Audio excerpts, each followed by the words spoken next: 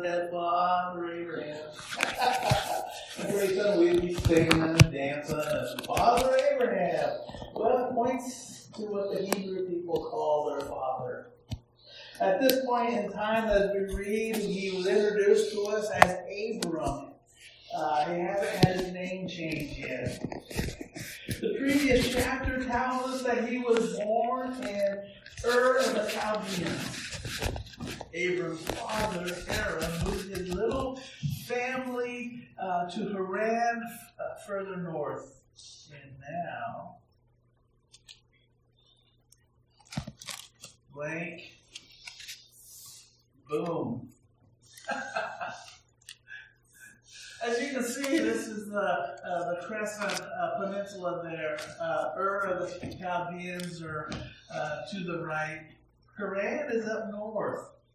And I got another slide here to let you, so you can kind of look like in modern borders today.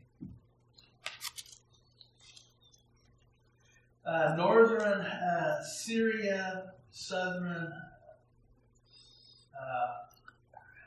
Turkey there. I'm going to lay that up there while I preach this morning. Terah, the father dies, and Abram is 75 years old. We get that from verse 4. And it always amazes me. He's not quite midlife. He lived to 175. But midlife today, I remember when I had a 50th birthday. I was in this church. It was quite a celebration. But one of the cards I got from a so-called friend said, you think 50's midlife? Sorry, midlife halfway is more like 34. I still love him. The Lord spoke to Abram at this time, leave your country, your people, your father's household, and go to the land I will show you. And then he makes several promises that I will just kind of glance over at the end of the sermon, but something stood out to me. The word of the Lord came to Abram. I was sharing with Jeff earlier this week how sometimes we get the impression that God and Abram are walking along and God was just always in communication with Abram.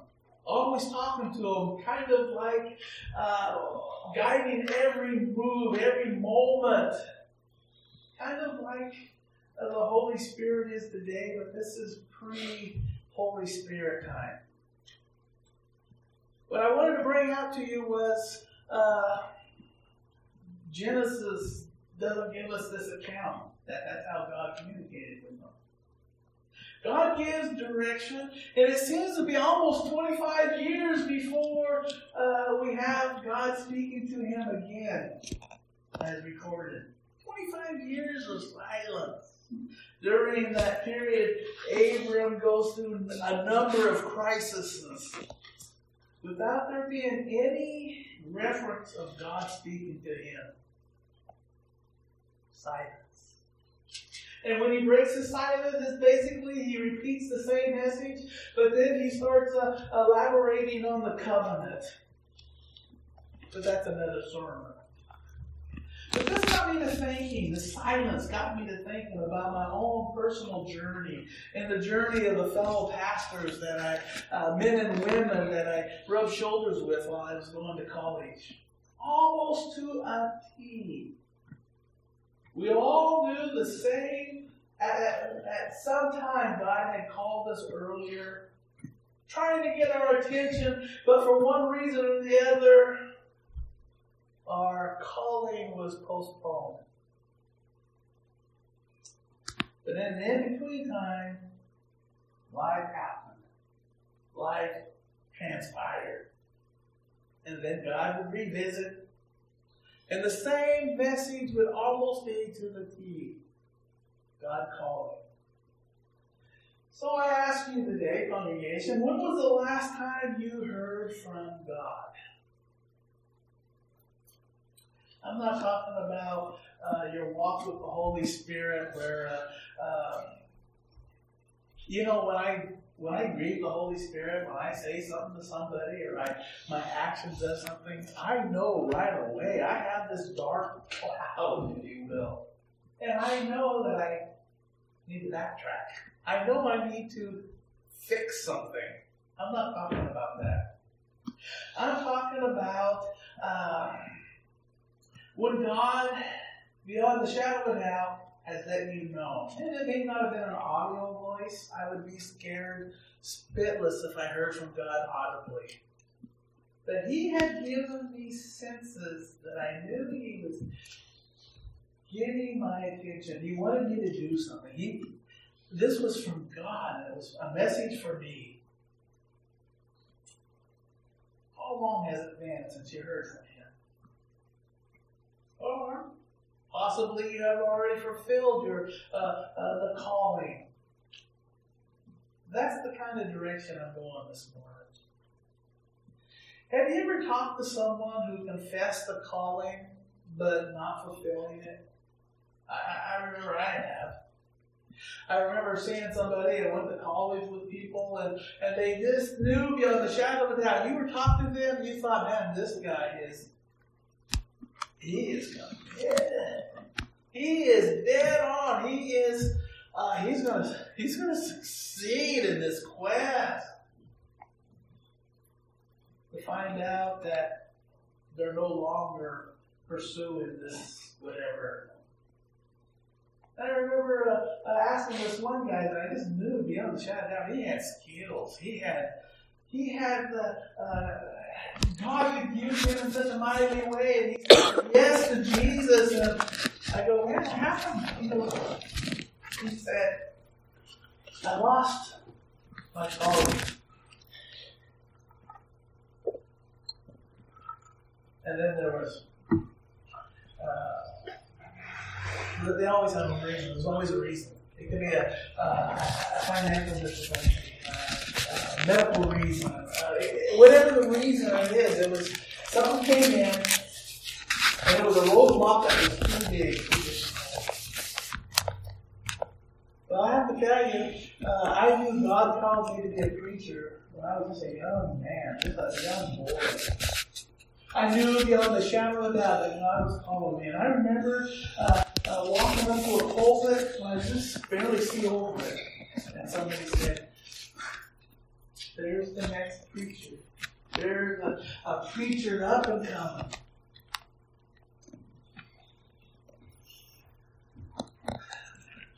But I didn't say yes. I heard. I knew God told me. I had this feeling what God wanted me to do, but yet I didn't see it through this little.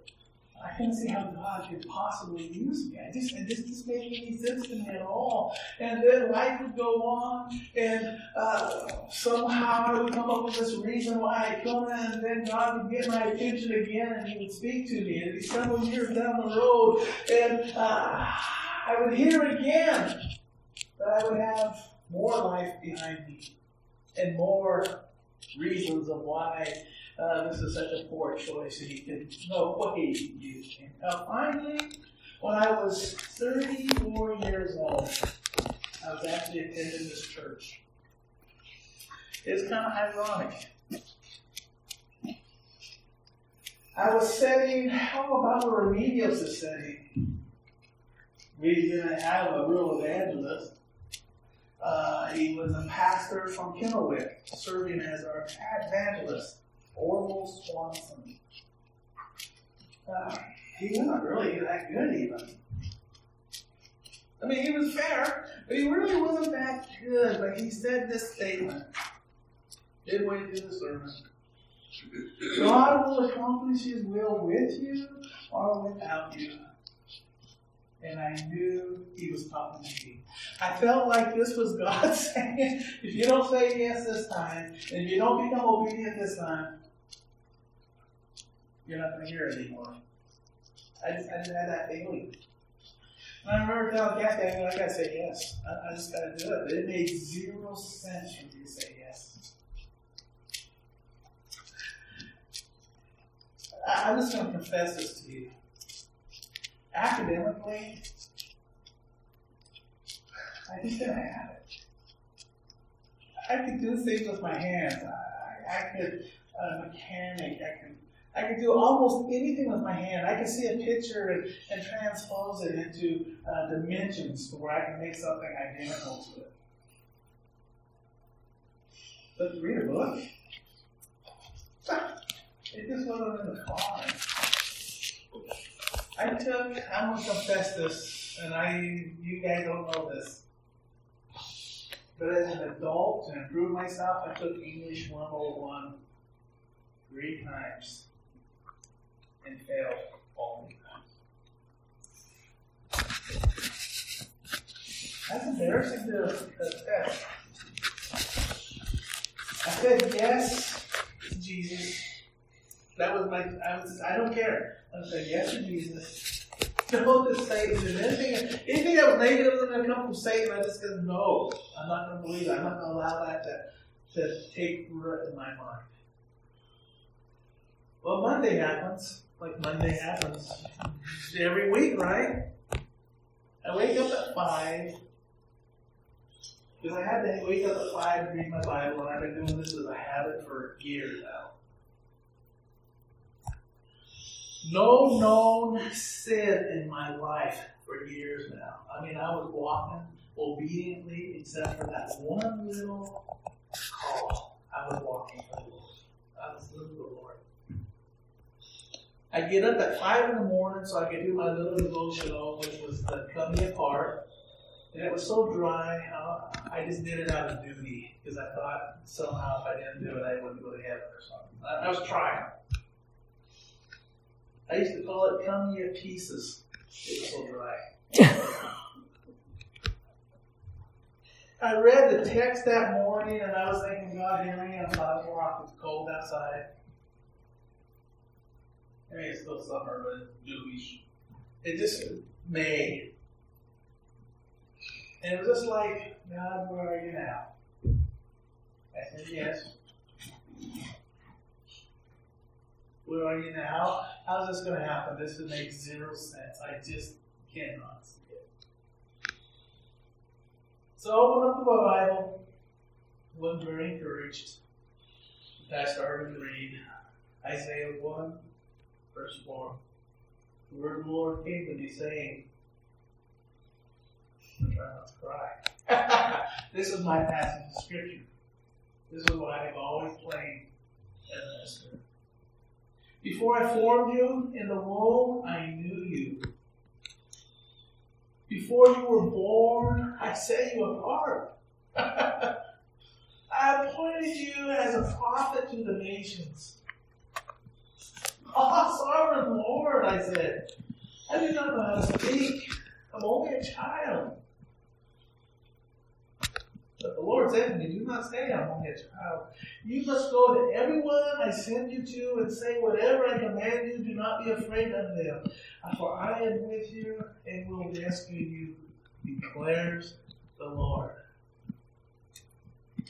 Then the Lord reached out his hand and touched my mouth and said to me, now I have put my words in your mouth. See, today I appoint you over nations and kingdoms, to uproot, to tear down, to destroy, and overthrow, to build and to plant.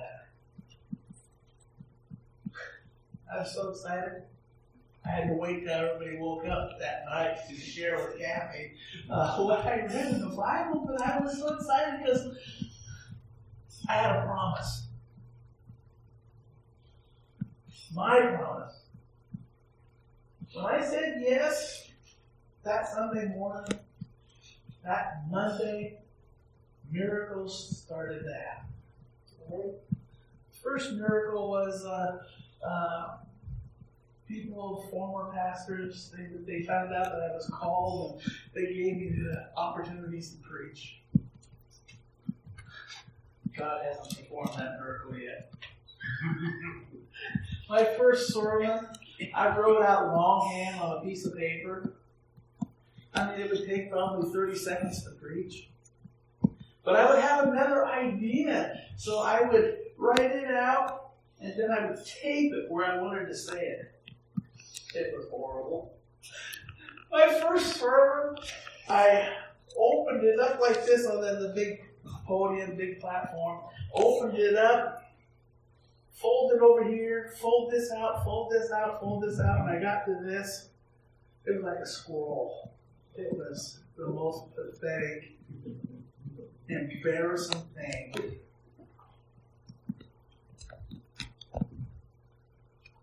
I can't use me. Satan would come to say.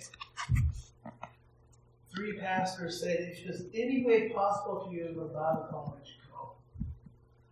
I thought to myself, well, that would be a fleece. If they would see they wanted my transcripts from school. And I thought, oh, that would be a fleece if they would accept my transcript. They said yes. I got there, and it was late, and I did the entry exam, and they called me, and they said, man, we need to talk. You didn't score high enough to get out of English 101. I was rolling wherever I heard that message, because it's like, they're not telling me anything I don't know. I got there just in time. We got unpacked, and I got there just in time to go to the very first chapel meeting of the fall quarter. And I walk and I go, "Hey guys!" And they were sitting around, and then I was excited to be there. God was working, and God was moving, and I saw the door. I said, "The chapel back here?" They go, "Yeah." So I opened up the door, and I walk inside, shut the door, and it was dark as dark can be. I found the light switch, and I walked into the closet. The cleaning closet. I shut the light out, come out, and the guy is going. I go, "Closet." And I go around the corner. That was the start of my academic. You want to know something? For the first time in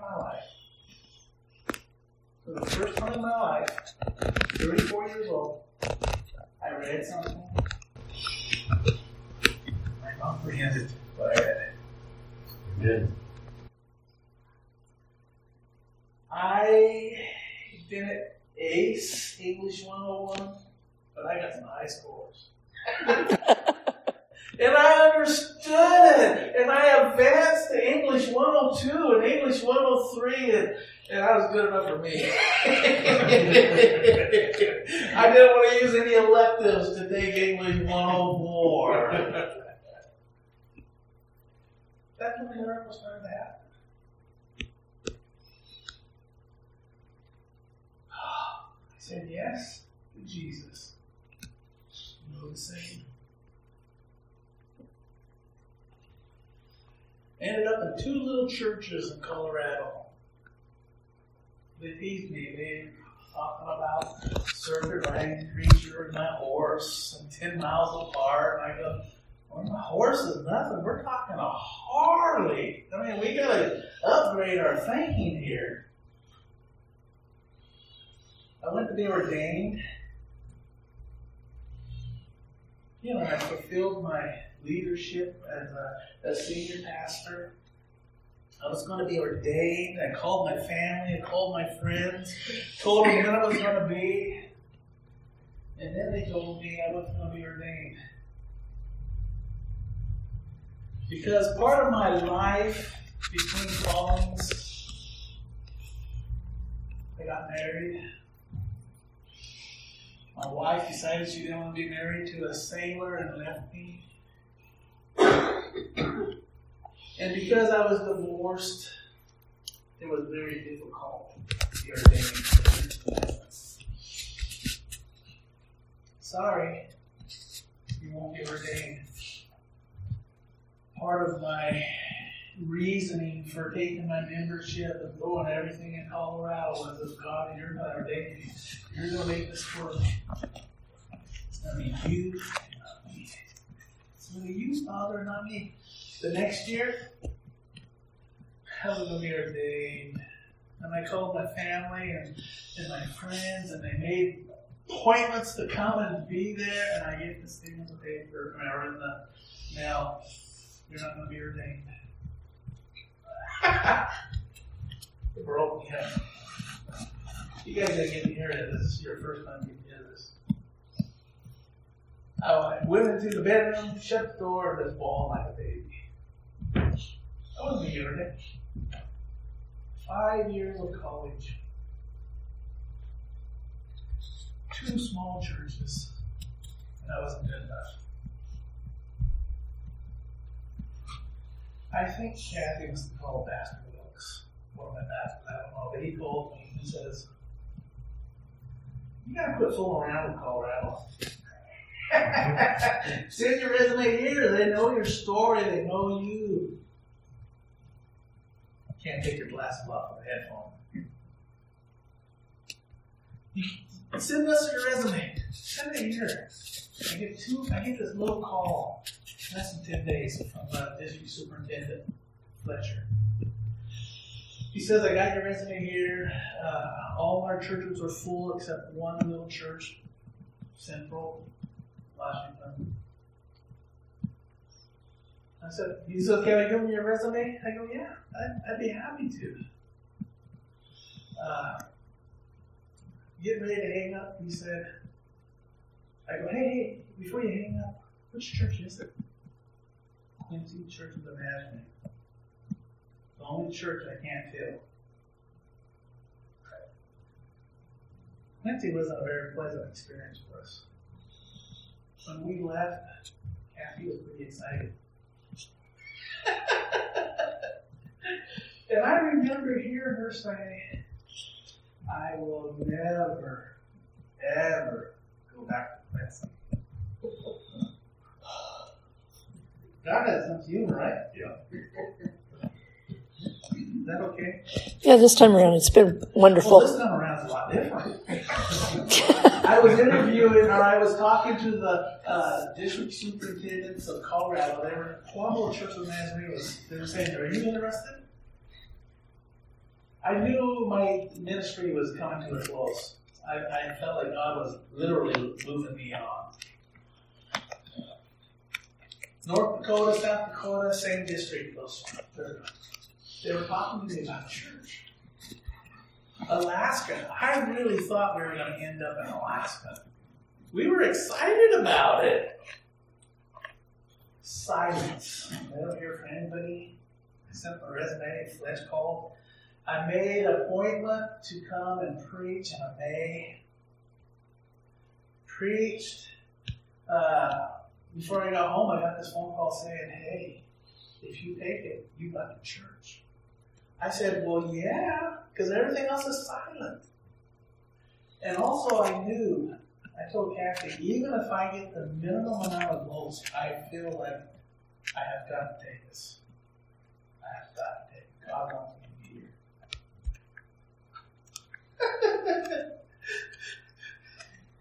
here. Well beyond that. Then I get a call from the DSs. The one in Alaska is the one I really remember saying, hey, I just got back from my sabbatical, and we are ready to roll on this church. And I said, oh, man, I accepted a call already. And Quincy, Washington. Man? He goes, oh, man. He tried to change my mind. I go, nope, I'm coming. So I like to say I was on my way to Alaska when I ended up. Oh, and here I am today. I'm going to skip. What does the scripture say in Romans 4:3? Abraham believed and it was credited to him as righteousness.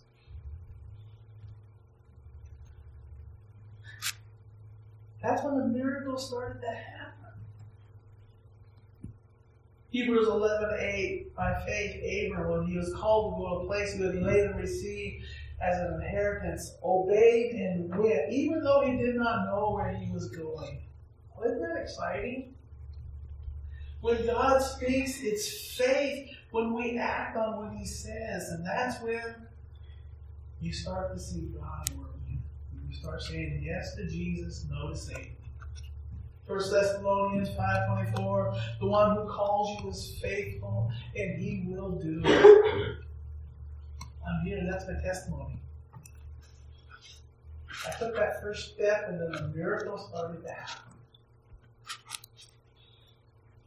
I used to often wonder what my life would have looked like if I would have said no to Satan a long time ago and yes to Jesus. Where would I have been now? What could God have done through me? But I've left all those thoughts a long time ago, because I'm just thankful for this opportunity to serve and minister today. I skipped the blessings, what God would use, because I want to leave you with this thought. Think about this. God will accomplish His purpose. He will accomplish His will. But will it be with you or without you? I believe this is the time to say yes to Jesus. Yes to Jesus. Yes to Jesus. And no to Satan. And be obedient. Be obedient. Now. Starting now. And I got a song to sing. I'm sure it's 200 years old.